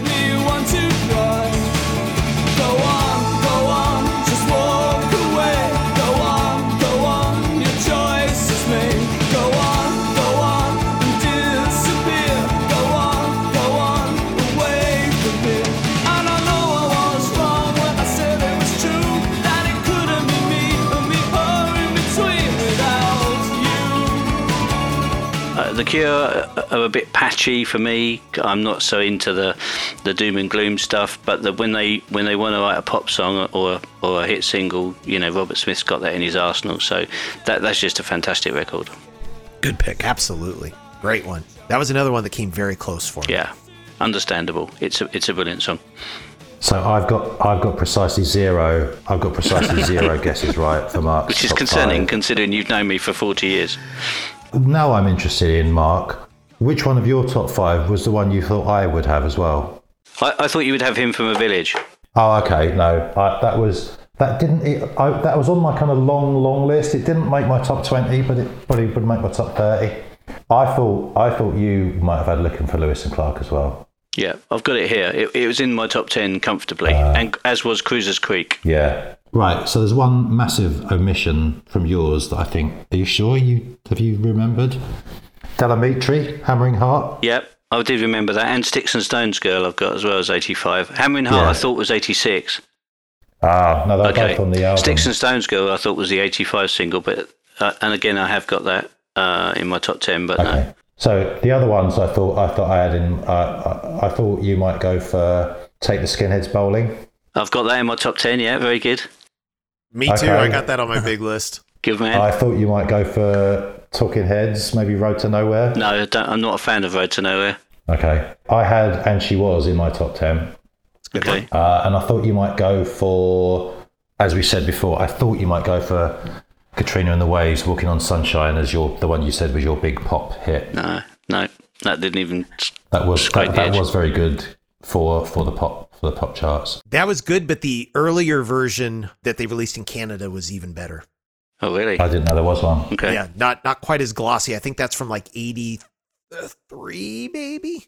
I love the Cure album, that Head on the Door. I did think about that, but I couldn't pick a song. I mean, I thought of Close to Me. I thought of A Night Like This, and there's a couple of other. I really like that album. All the B-sides from the Head on the Door sessions are fantastic. I don't know them. Exploding Boy. Yeah, Exploding Boy is a good song. Greg, do you want me to guess? Yeah, just tell them what my number one song of 1980. I'm going to write it down. I say your number one is going to be The Cult. She Sells Sanctuary. Look it. Bob has it up on his screen too. Oh, wow. I didn't pick that one. What? Yeah, no, I definitely love The Cult. And that whole album, Electric. But I went with another song that I've talked about, My Love in the Past, in 85. I swear it better not be The Power Station. Bang a Gong. There you go, man. That was not. Dang it. I'm not. That's not my number one song. It's Depeche Mode, Shake the Disease. That's my number one song of 1980. Oh, wow, okay. I love that song. Interesting, yeah. So sorry they got wah, wah, wah. Not only the pick was completely wrong, but I do love the Cult. That whole album, if I was on an island, I want the Electric album. That's probably the first one I'd pick. But if we're talking about songs, like I'm talking about when I want to be happy and I want to drive to work and I want to forget, Shake the Disease for me is one of my favorite. It was their 13th single, so see, the number 13 isn't taboo. And so I just felt like, I don't know, I had to pick that song. So sorry to ruin the guesses. We were all terrible at it this week. You burst me bubble, Greg. I know, she's so Sanctuary. To make you see how important it is for me. Here is a plea from my heart to you. Nobody knows me as well as you do. You know how hard it is for me to shake the disease that takes hold of my tongue in situations like these. But like Memphis Hip Shake, I like that song off that album. All right. I know there are 150 other episodes where you'll pick the Cult, so all is not lost. Okay. Well, sorry to disappoint you. But I do it weekly. You might have been, you probably have calluses on your brain for me at this point. So yeah, I've grown accustomed to the disappointment. Yeah, the curveballs that I throw. But you guys went like, guitar and fun, guitar-driven rock. I went all over the place. You see, you guys are stable. I am not. So I love you, man. I do love you. Yeah, so, we went dull. That's the thing. No, I can't wait to hear all these songs. It's like after we do these podcasts, then I usually sit here for another couple hours going over people's lists, going, "Oh, I really like that. Ooh, that's," because it's always like homework.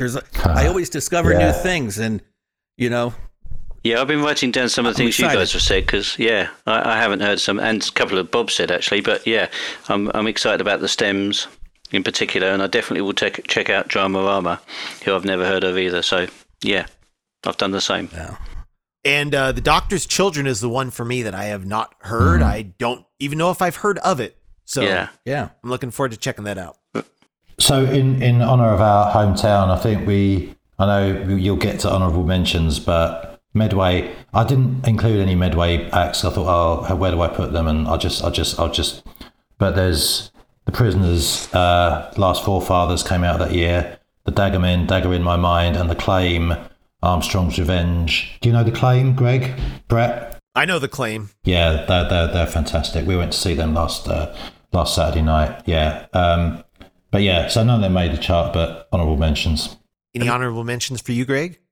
Oh gosh, there's a ton of them. I mean, we could sit here for the next hour. There was so much great music. Yeah, But I would think that Brian Ferry, he came out with "Don't Stop the Dance" that year, right? Was it 85? That was on my list. I believe so. Boys and Girls album. Of course, Power Station. Just kidding. Thank you for not doing that to me. But New Order, they had a bunch of songs. Yeah. I was going to pick King, Love and Pride, but that actually came out in 84, but I think it came out on an album in 85. I really love that song. There was a ton of Cure songs, like Mark, that I could have picked. A lot of Oingo Boingo songs, not Weird Science, because I hate that song, but Just Another Day, I believe, came out in 85. I could have picked that. So there's some honorable mentions there. I thought you might have gone for Love Like Blood by Killing Joke, which I did put on my list at about number 20. No, I totally love that band. I Love Like Blood is one of my favorite songs. Also 80s, all that came out in 85. Yeah. But I was just thinking of songs that, like I said, that I listen to a lot when I'm driving to work, and these just happen to be out all in 85. But Love Like Blood is one of my favorite songs too. That could have been my number 6 song. I've gone into this story before, so I will save our listeners the long story. Jazz Coleman's mother was my 3rd grade teacher. So there you go. Oh, wow. There's my Killing Joke connection. I'd like to put forward an honourable mention for Whole of the Moon by the Water Boys in my top 10. It's about the only one we haven't mentioned, but that's a great song. That was on my list too, as well as Prefab Sprout, Appetite. Yeah, I had Appetite at one point, yeah. I had Farron Young at number 9. Farron Young is a great one too. The Apartments, What's the Morning For? Great Australian band. The Bats, great New Zealand band. Chicken Bird Run. Susie and the Banshee, Cities and Dust. Great power pop band from LA called Candy, Whatever Happened to Fun. The June Brides, No Place Called Home. Television Personalities, How I Learned to Love the Bomb. If I weren't so stubborn, like I said, definitely Just Like Honey by Jesus and Mary Chain would have been on there, as probably Felt Primitive Painters would have been as well. Primitive Painters was my number 16. Aha. Look at that. You're very organized. I am. I usually. I've got my chart. So very close for me, and they were in and out. Probably the two nearest bubbling under songs for me were Up the Hill and Down the Slope by The Loft. That's another one on my list. Yep. And The Rain Parade, Depending on You. Another good one. And the other one, which is a bit more mainstream, it was a big chart hit over here, was the Fine Young Cannibals, Johnny Come Home. Yeah, good one. Do you know that song? Yeah. Yep. And also, Brett, I've never really clicked with the Replacements, but Swinging Party was definitely on my list. Life in a Northern Town by the Dream Academy. Do you know that? That's a good one. Produced by Dave Gilmore. And Green on Red, they had a good album. A couple of tracks, I could have picked one of theirs from Gas Food Lodging. We like you guys. Yeah, we heard all those songs this morning, Water Boys and Green on Red. Yep. I was listening to that earlier. Good stuff indeed. All right, let's run down our list as a recap, if I could remember what I had. You started with The Dentist. Thank you. I had The Dentist. Oh, yeah. How could I forget? Strawberries Are Growing in My Garden, and it's wintertime. Number 4, The Stems Tears Me in Two. I can say that. Number 3, Everything But the Girl, When All's Well. Number 2, The Sound, Total Recall. And number 1, Echo and the Bunnymen, Bring on the Dancing Horses. All right, Bob, the final recap. Yeah, so my number 5 was Jeans Not Happening by the Pale Fountains. Number 4 was The Icicle Works with Hollow Horse. Number 3, Cruisers Creek by The Fall. Number 2, Birthday Girl by Micro Disney. And number 1, Looking for Lewis and Clark by the Long Riders. All right, Mark? My number 5 was Tomorrow I'll Die by Doctor's Children. Number 4 was Hymn from a Village by James. Number 3 was Like an Angel by the Mighty Lemon Drops. Number 2 was Keen, That Petrol Emotion. And number 1 by a long way was In Between Days by The Cure. And for me at number 5, Aha, The Sun Always Shines on TV. At number 4, ABC, Vanity Kills, because it doesn't pay the bills. Divinals at number 3 with Pleasure and Pain. At number 2, Dramarama, Anything but / Emerald City. If you have never heard that song, please listen to that. And number 1 for me, it was not The Cult. Sorry, Brett. It was Depeche Mode, Shake the Disease. I didn't have that anywhere near my list of choices for you. I should have. Yeah. I don't know why. I love that song. Mark and Bob, where can people discover you, re-find you, get your music, find out what you guys are doing? Well, the Treasures of Mexico, which is what Bob and I are up to now, we're on most of the major streaming platforms, so Spotify, Deezer, all those kind of things, YouTube. There's a Facebook page. We haven't really got an active website, but yeah, we've got 2 albums out, so check those things out, and there's a new one coming out, hopefully in around August kind of time. The Dentists are a bit more sporadic, I think. I don't know, Bob, where the early stuff. Sporadic. That's sporadic. Can't even speak now. That's the next album name, Sporadic. Sporadic, yeah. In the attic or something, maybe. The way you say it sounds the same with a D or a T. Yeah, that's probably true. Guys. It's my Medway accent. Sporadic. But the Dentist stuff is trickier to find, isn't it? I think it. Our website is down, such as it's a bit well out of date anyway. But we've got a Facebook page and we've got a Twitter account, so they're the best places to hook up with the Dentists. And we've got as well as the Dentist main Facebook page, we've got the Dentist 30 years ago Facebook page where we post like real time things that happened 30 years ago. We've had that going for the 10 years, so that's quite interesting.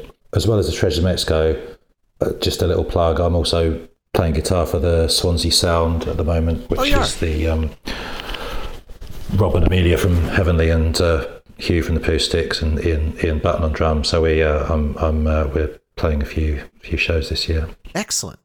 Yeah, I love what I've heard from Swansea Sound so far. It's a veritable indie supergroup. Yeah. So that first album they recorded during lockdown, I wasn't on that. It was later they got me in to do some live shows. So they got another album coming out, which later in the year, I guess. Yeah, and you mentioned the Dentist stuff being somewhat tricky to track down, and there are some albums on streaming, not everything. That's right. Yeah. So definitely, Discogs, I would say, everybody out there is going to be your friend here. We're working on the legacy and getting it all up there. Don't hold your breath. But I almost forgot, I have to mention, would you like a world exclusive? Absolutely. Yes. Here right now. You are fans of Precious Recordings of London, aren't you? Absolutely. So we recorded but one BBC Radio 1 session on the Janice Long programme. That's coming out on the next batch of Precious Recordings releases. So we've got a 10-inch EP. I was going to try and show you the sleeve, but I don't think you can see that. Everything with you is upside down. Yeah, I know. It's just my life. It's how I live my life. So what year is that session from? That is from 1987, spring of 87. Oh, so great. it's just, it's just before we recorded Riding on the Shag Pile. So there's a couple of songs from that album, and the only cover, we didn't record covers, we didn't release them ourselves because you have to pay the writers. Yeah. So we were a bit stingy like that. So when we did the BBC session, we took advantage of that and decided to record a cover version we did live quite a lot of the time, which was our version of Both Sides Now. So that's going to be the lead track on this. Yeah, well, One of my favorite songs ever. it was until you went to your house version of it. Yeah, that might ruin it for you. It'll never be the same again, promise you. Oh, I'm excited about that. Bob, Mark, it has been an absolute thrill to have you with us today. Ever since one of those mixtapes had some songs from Deep Six, I got the Deep Six record. I went back into your catalog. The first album is absolutely adore that record. So Thanks, this guys. has been truly, truly a pleasure and honor. It's been very kind. It's been great fun. It's great to hear you, Yeah. because Deep Six is an overlooked album. Let's say it's flawed, but it doesn't. Yeah, there's some great songs in there, so I'm really pleased. Yeah, glad you drawing people to its attention there. Certainly. Yeah. Fond Thanks, memories. guys. It's been great. This has been so much fun. Yeah, Yeah, thank you so much for putting up with me. And Greg. you guys are all like from the same pea pod, all three of you guys, in musically. So I think that's cool.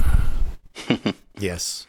And the other thing, just to say, is the great band, conspicuous by their absence on this show, because miraculously they managed to go through the whole of 1985 without releasing a damn thing. And that's the Go-Betweens. Thank you. Because Yes. Yeah. Well said, Bob. they would have been. If you had to name one band that Bob and I would agree on wholeheartedly, it would be the Go-Betweens. But yeah, unfortunately, absent without, just absent in 1985, unfortunately. So yeah. But yes, absolutely. We share that deep love for the Go-Betweens. This has been quite a marathon of an episode. I think we've had a lot of fun reminiscing about 1985. And on that note, we will wave hello and say goodbye. The theme music is Frequency, written and performed by yours truly, Brett Vargo. Any other music in this episode is presented solely for purposes of review, examination, and news reporting. If you like what you hear, go to your record store and pick up the LP, CD, cassette, or 8-track, or stream it if you're one of those newfangled fancy pants. If we're lucky enough to still have these artists with us, go out and see some live music. For the latest updates, join the O3L community at facebook.com/only3lads. We want to hear from you. And while you're at it, click on the Shop Now link for the coolest threads. Until next time, thanks for listening.